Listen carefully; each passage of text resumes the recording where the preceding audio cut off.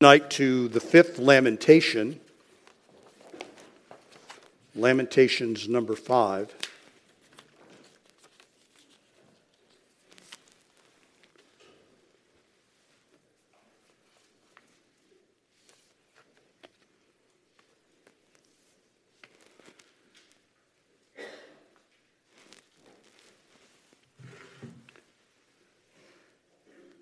I appreciate the high schoolers redecorating the platform just for me.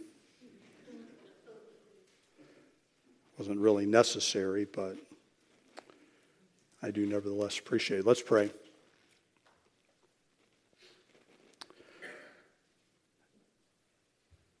Father, help us to have a proper appreciation for the historical elements of our Bible,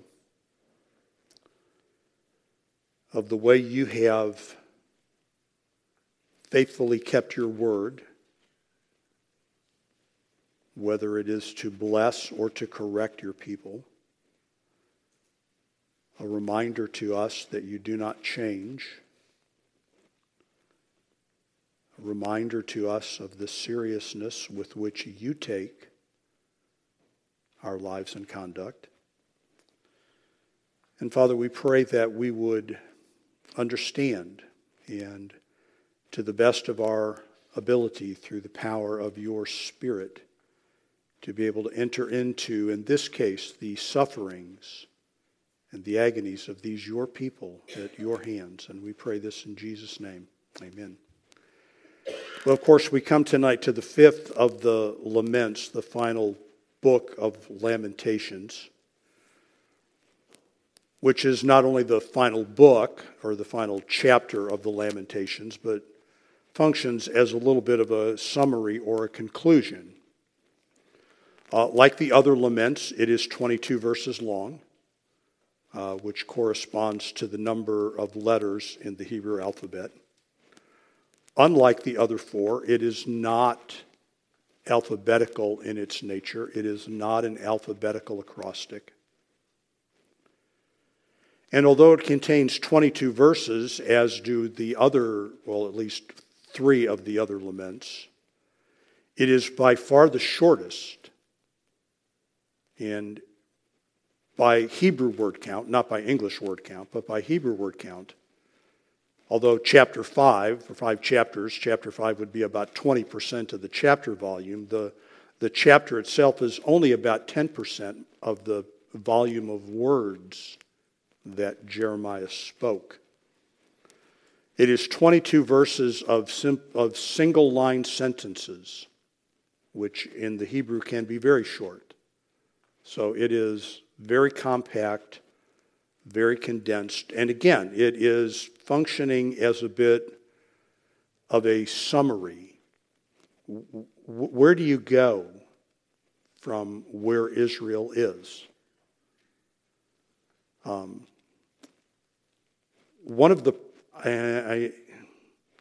Give me some latitude in putting it this way, but one of the problems that Israel seemed always to have was a failure to appreciate the way they fit individually into the bigger picture of being God's covenant people.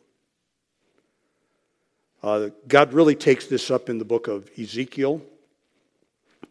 He makes reference to this in the early days of the nation of Israel when he talks about visiting the sins of the fathers upon subsequent generations.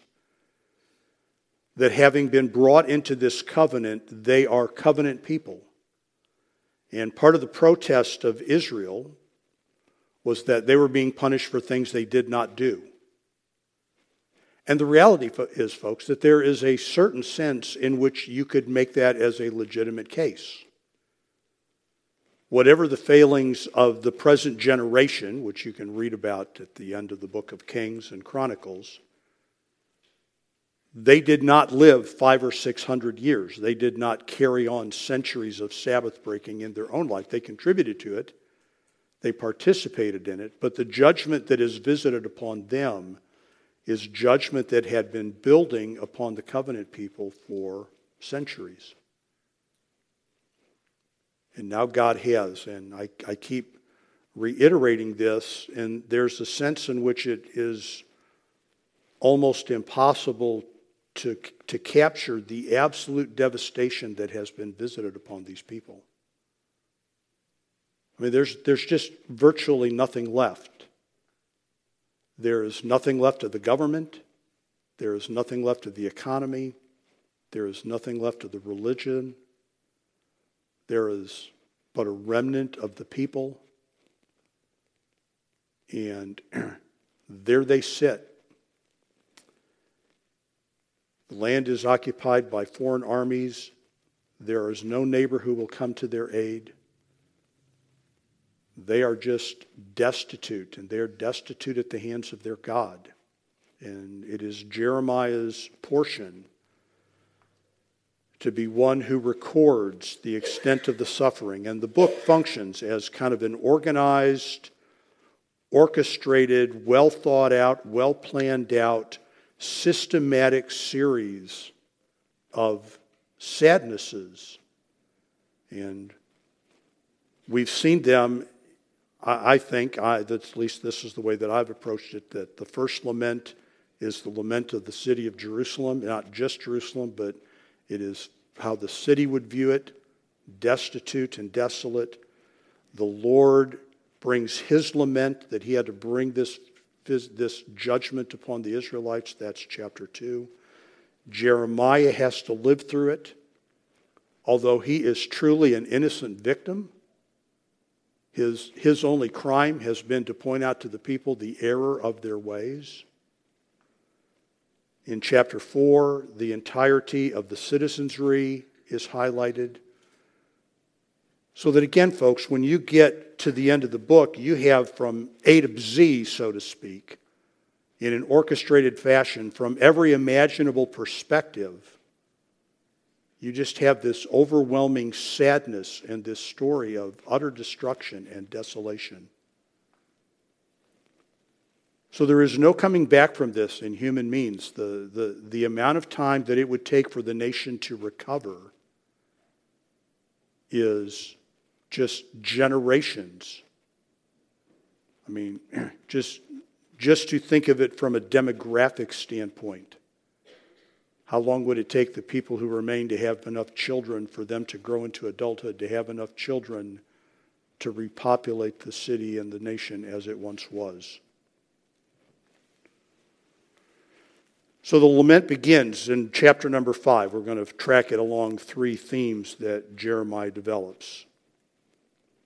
The first one is, actually all of them, but the first one is what we would really expect to happen when you are brought to this point, when you are destitute and destroyed and virtually without human hope. Jeremiah begins in chapter number 5, verse number 1, by requesting God to act. Remember, O Lord, what has come upon us. Consider and behold our reproach. Which, again, folks, is just and I'm not trying to be overly dramatic for the sake of the message, but it is a pathetic and pitiful cry to the God who brought this devastation upon them. As if a child is being spanked by a parent, and the child just finally says, "Look at what you're doing to me. How can you keep doing this to me? Remember, O Lord, what has come upon us. Consider and behold our reproach." And from there, in verse number 2, right? Remember what you did to us. And the idea there, folks, let me go back before I move on to the second part. When Jeremiah calls upon the Lord to remember, almost always when the Old Testament uses a word in that kind of framework, right? 2 words pop immediately to my mind. When the Bible uses a word like remember, or when the Bible uses a word like visit, right? The idea is remember us and then act upon what you know.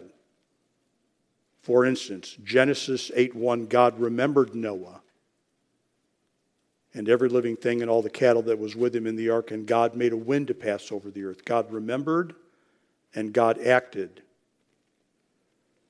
Genesis 9:15, God said, I will remember my covenant which is between me and you and every living creature of all flesh, and the water shall no more become a flood to destroy all flesh. When I see the bow, I will remember, and it will impact my behavior.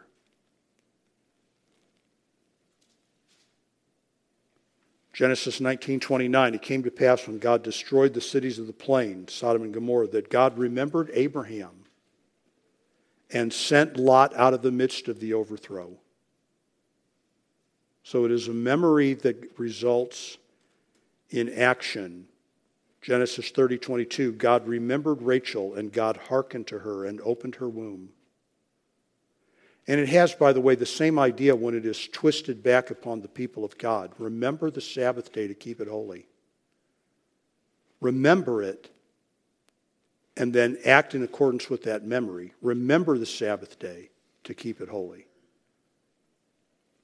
So that when Jeremiah calls upon the Lord to remember, it's not just think about how bad we are and feel sorry for us. It is think about how bad we are and act in our behalf. And consider us, and this is something that Jeremiah has repeatedly asked the Lord to do. Lamentations 1:11, 1:12, 1:20, 3:63, 4:16. Turn your attention to us and look at us. Behold the reproach that we endure.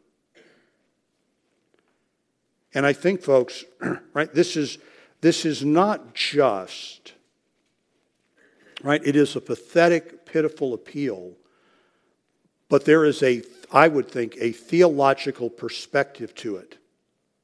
Right? What is the point of God's covenant people? What does he say to them and about them and their relationship to the nations around the world? Is that they are to be put on display for the sake of the glory of his name. And when God said to Moses, you know what, I am just tired of dealing with these people. I'm just going to wipe them out. I'm going to start over with you. What was Moses' response? Well, what will everybody else say? What will the Egyptians say if you do that? You God, you won't look very good if that's what you do. You will come off looking poorly. So the appeal is, right, not just look at how bad we are, but right, there's a little bit of theological perspective to it. Our reproach comes back upon you. So, and I don't think that any of us would do this, but the request that he make there, right, there are three of them in verse number 1.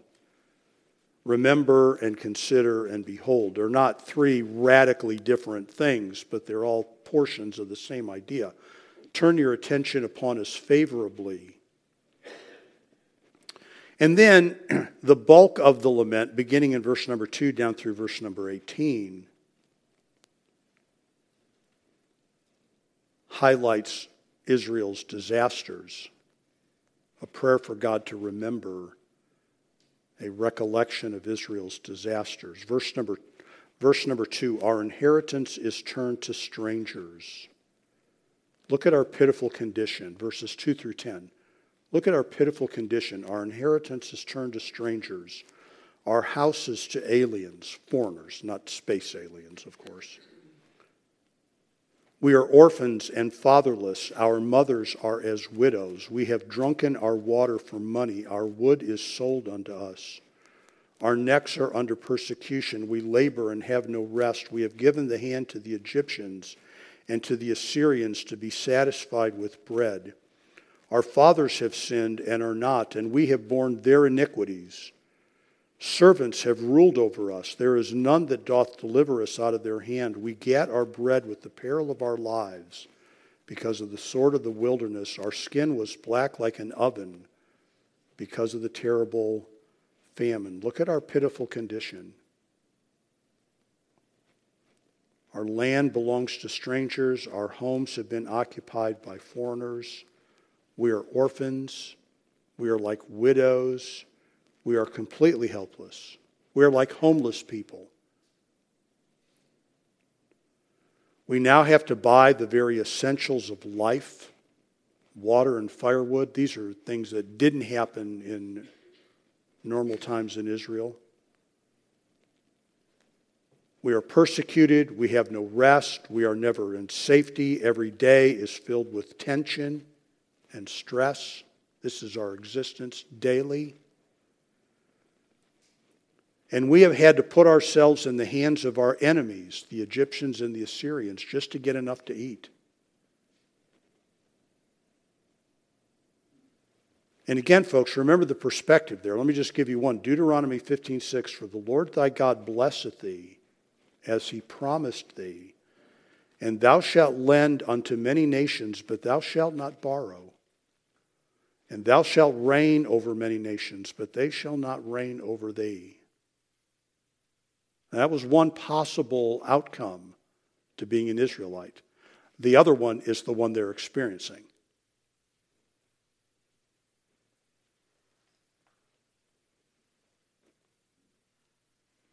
A recitation of their disasters. Look at our pitiful condition. We are paying for the iniquities of others, and I've already made reference to that. Right? We are being punished for things that our dead ancestors have done. And in what way is that just and righteous? They are covenant people. And God, this folks, I think, without going back and turning it into another subject, but I think that is the necessary framework for understanding. I am a jealous God that visits the iniquity of the children upon the fathers upon the children for generations. This is what it's going to be like to be covenant people. You surrender this notion of individual autonomy. And by the way, folks, I would point out it is equally true of the church and is equally unpopular in American churches in particular, where our individualism is paramount, almost idolatrous at times. To claim a Christianity without any commitment to Christ or to the community, because nobody's going to tell me what a Christian is. I will tell what a Christian is. This is why Paul can say to the church, don't you understand that a little leaven leavens the whole lump? Because upon entering the body of Christ, folks, there is a sense in which our individual identity has been taken over by something bigger. We are ruled by unqualified people, servants. John Calvin, a man who believed that part of the Great Commission was the responsibility to turn human governments into Christian institutions, said that wicked rulers were God's judgment on rebellious people. We are ruled by the serving class. The simple task of obtaining daily food is a life-threatening activity. I still remember a man saying one time that during the Great Tribulation, lead will be the currency of the tribulation. Now this was about 15 years ago when everybody was hoarding gold. He said, don't hoard gold. During the tribulation, lead will be the currency in use. Bullets. And our skin is blackened because of the famine. We are starving to the point that our bodies are reflecting our malnutrition. And I would point out again, folks, that this event has very much a day of the Lord type element to it. So that when God will write about things that will come and the earth and the sky will be impacted and there's the great day, a time of Jacob's trouble, nothing like it, that here is a preview of it, what God has done to Jerusalem. So look at our pitiful condition, verses 2 through 10. Look at our pitiful people, verses 11 through 14. They ravished the women in Zion and the maids in the cities of Judah. Princes are hanged up by their hand. The faces of the elders were not honored. They took the young men to grind, and the children fell under the wood. The elders have ceased from the gate, the young men from their music. Look at the condition of our people. Our women have been raped by the Babylonians. Those who should be honored are being dishonored. And our children have become the world's workforce. And then finally, verses 15 through 18, look at our grief and sorrow. Remember, O Lord, consider, O Lord, behold, O Lord. The joy of our heart is ceased. Our dance is turned into mourning. The crown is fallen from our heads. Woe unto us that we have sinned. For this our heart is faint. For these things our eyes are dim. Because of the mountain of Zion, which is desolate, the foxes walk upon it. Look at our grief and our sorrow. All of our joy is gone. All of our joy is gone. All of our dancing has ended. And that's put, folks, when in no cultural framework of dance being a sinful thing, but of dance before the Lord being a joyful thing. The crown has fallen. We were at one time, under David, folks, if you go back and compare these events to the kingdom of David and to Solomon, they were the peak of the then known world.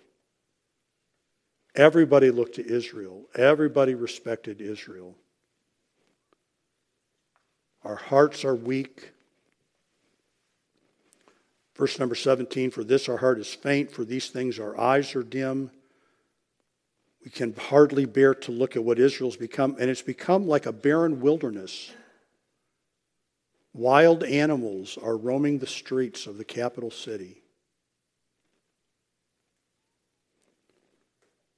So he prays, verse number 1, he remembers, recalls their pitiful condition. And then in verses 18 through 22, he expresses a reason to hope. There is a reason to hope. Or verses 19 through 22. There is a reason to hope. Thou, O Lord, remainest forever. Thy throne from generation to generation.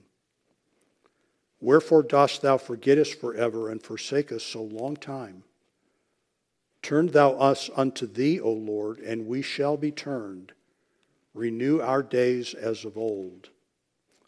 But thou hast utterly rejected us. Thou art very wroth against us. So the reason to hope is the nature of the Lord. He remains forever. And again, imagine looking, let's just make it very personal, folks. Imagine looking at your house that has burned to the ground and everything in it.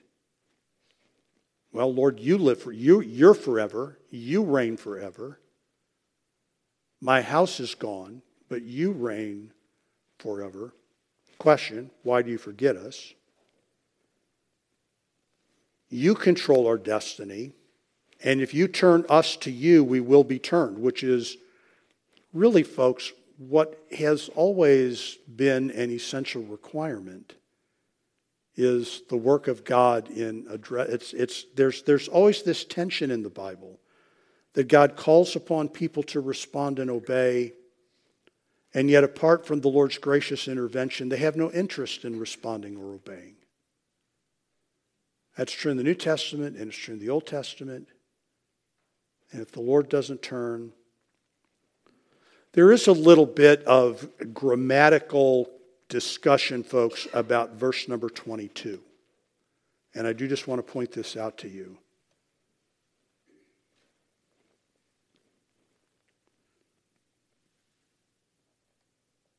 Grammatically, you can make the case that he is posing verse number 22 as a hypothetical. Your King James Bible doesn't treat it as a hypothetical.